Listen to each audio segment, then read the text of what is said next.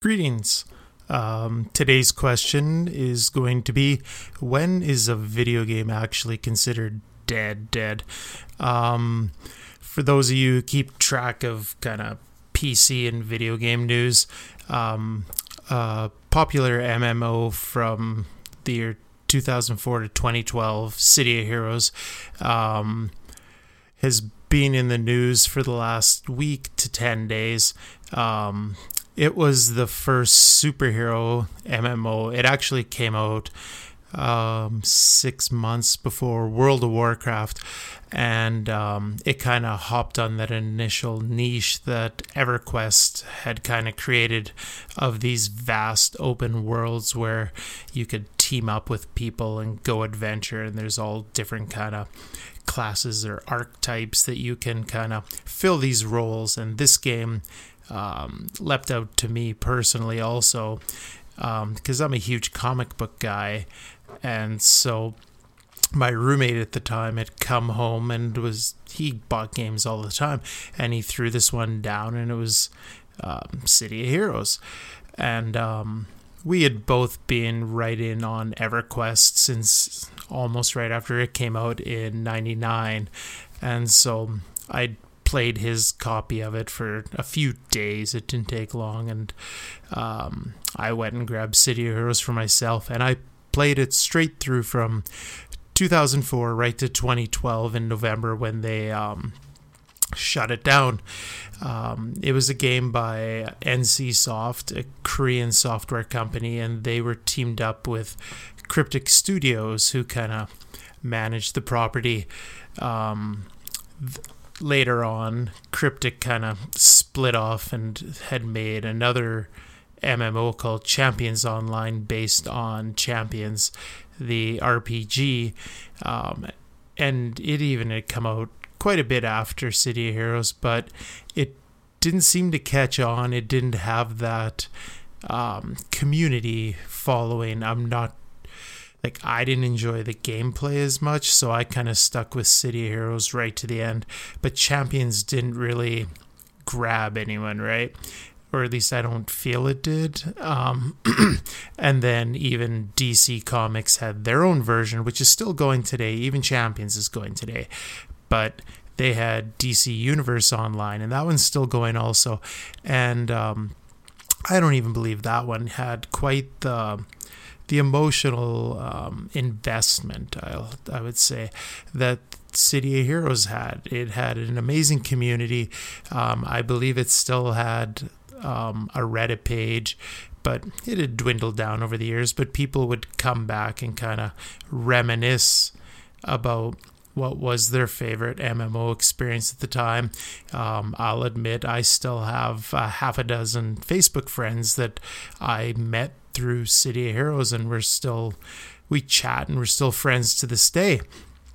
Another thing that happened after it shut down in 2012 is a whole bunch of different kind of groups and fan crowdsourced projects kind of spun out of it because they wanted to fill that void that was left there. And the projects were still going up until recently. There was Ship of Heroes, City of Titans, and Valiance Online, and none of them had really, because they were crowdsourced and pretty much I think programmers were building them in their spare time away from their day jobs, so they hadn't even made much traction in the last 5 years, I don't think. Some had some alphas, betas, I think, but nothing hugely playable yet. And that kind of brought us up to last week when this massive bombshell came out. A YouTuber called Destroyer Stroyer released a series of YouTube videos, and he kind of showed that there has been this ongoing, the rumor I think is up to 6 years back, there is a fully functioning City of Heroes private server, and they would only invite people, from what I understand, is they would seek people out on like Reddit or different forums that people seemed big fans of the franchise, and they would send out these invites and be like, hey, private server, but you can't tell anyone.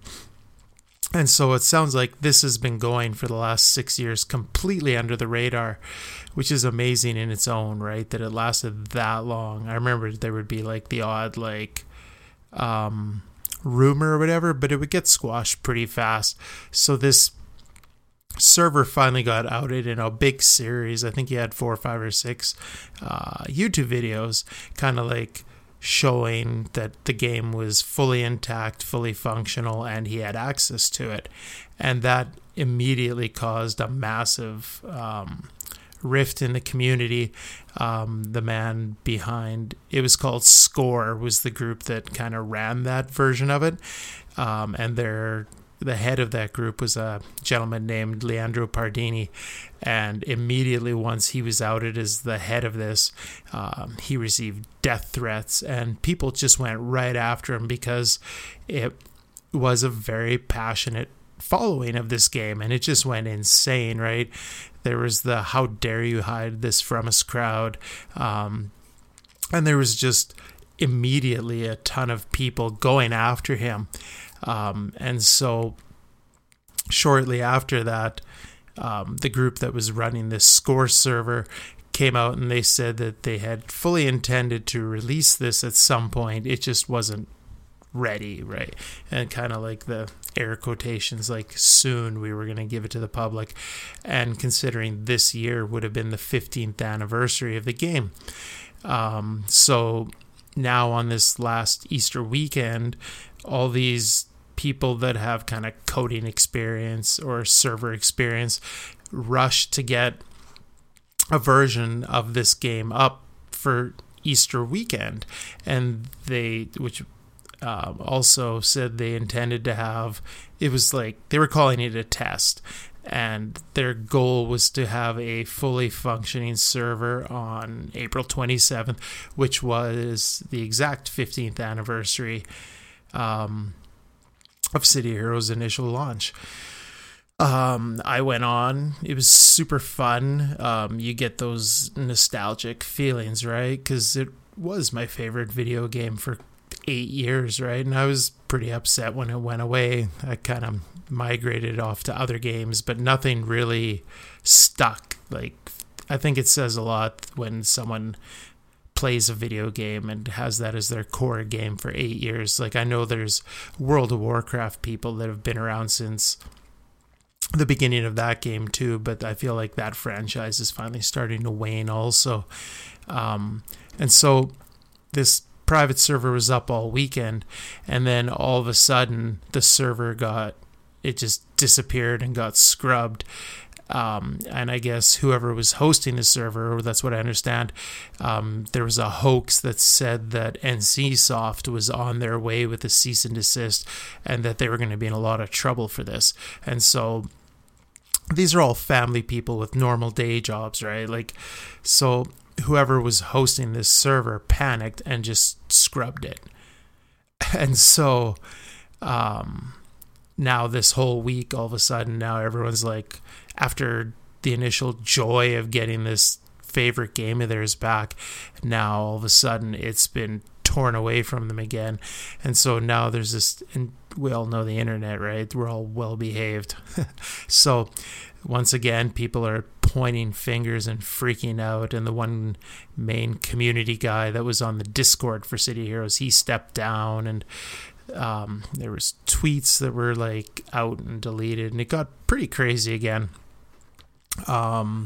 Because NCSoft did have a history of putting out cease and desists. The Score team that had put up the server for City Heroes, they had initially done a tabula rasa server that was private, and that was another intellectual property of NCSoft and kind of another MMO that they had launched. It failed, they shut it down, but there was enough of a following for this private server, right?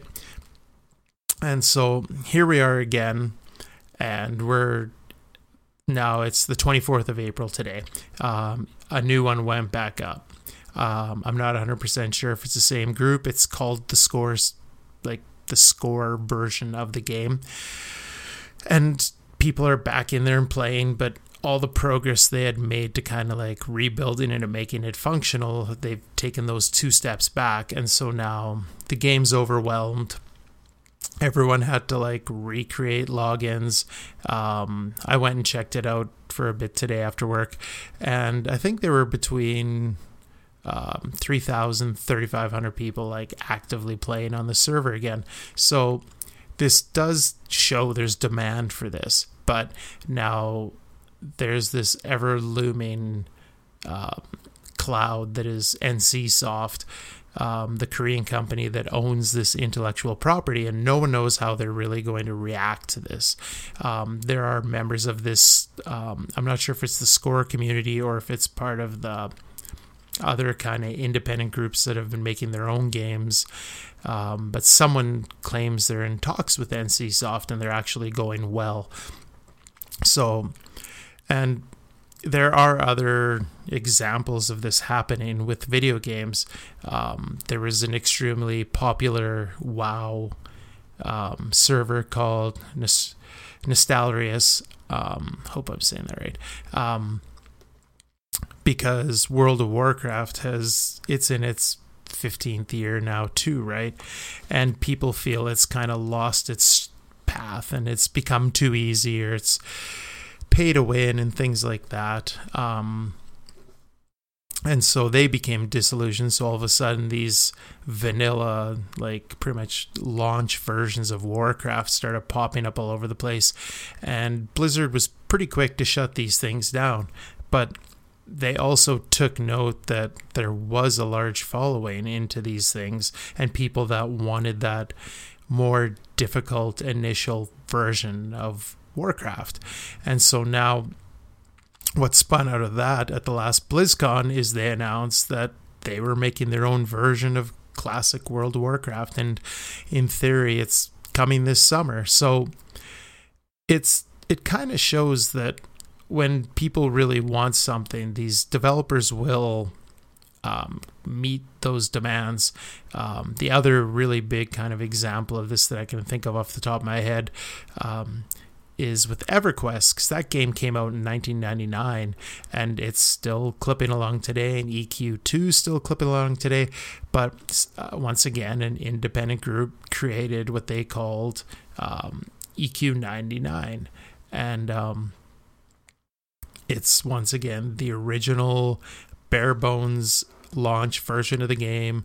I don't think it has an expansion, or maybe the first expansion in, but still it's the old school version of this game that people want. A hard game like EverQuest is the granddaddy of them all for these MMOs, and in that game if you died you actually lost experience. So there was actual dire consequences to acting like an idiot online or getting your party killed and things like that. There was repercussions. And so what happened is the opposite of the way Blizzard went. Is Daybreak Games, who owns the EverQuest franchise, they actually just gave the thumbs up. They have no interest in doing what Blizzard did in creating their own classic server. So they pretty much gave their blessing to this group that's running this EQ99, and they won't go after them. They won't sue them. They won't cease and desist them. And so that gets to be its own niche little thing off to the side.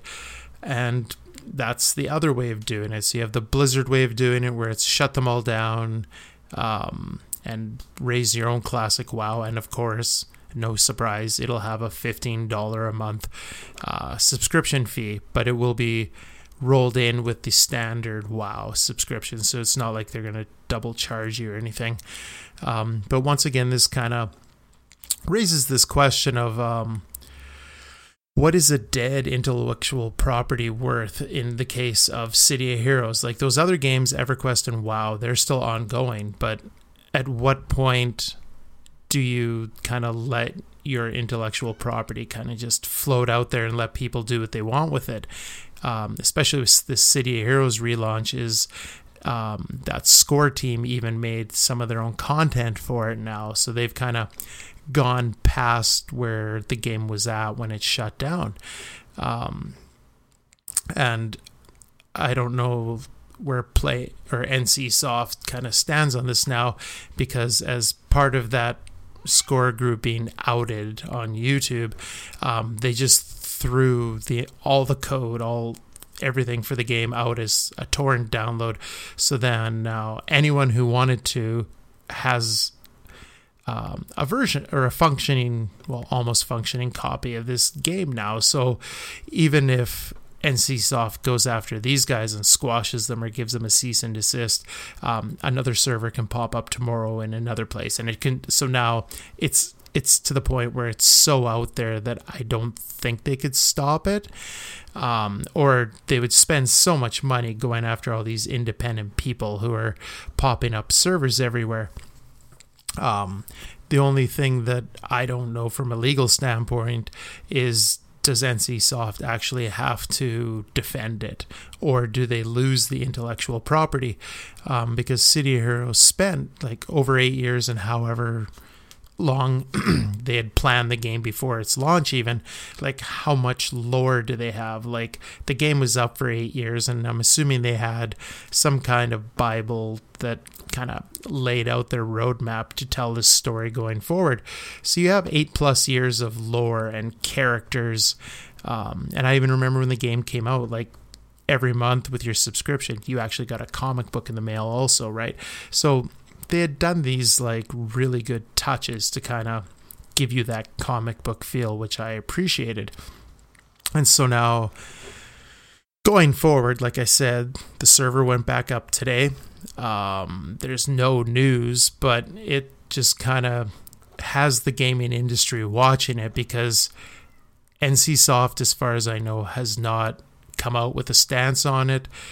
They claim there's people in negotiations with them, but now it's this battle, right? Like the game is out there, everyone has a copy of it that cared to download it, then would have the power to put up their own servers. So that it's gotten to a point where I don't think it's just one server, like how Blizzard shut down Astralis, but there's still dozens of other ones throughout the world that are still vanilla WoW servers.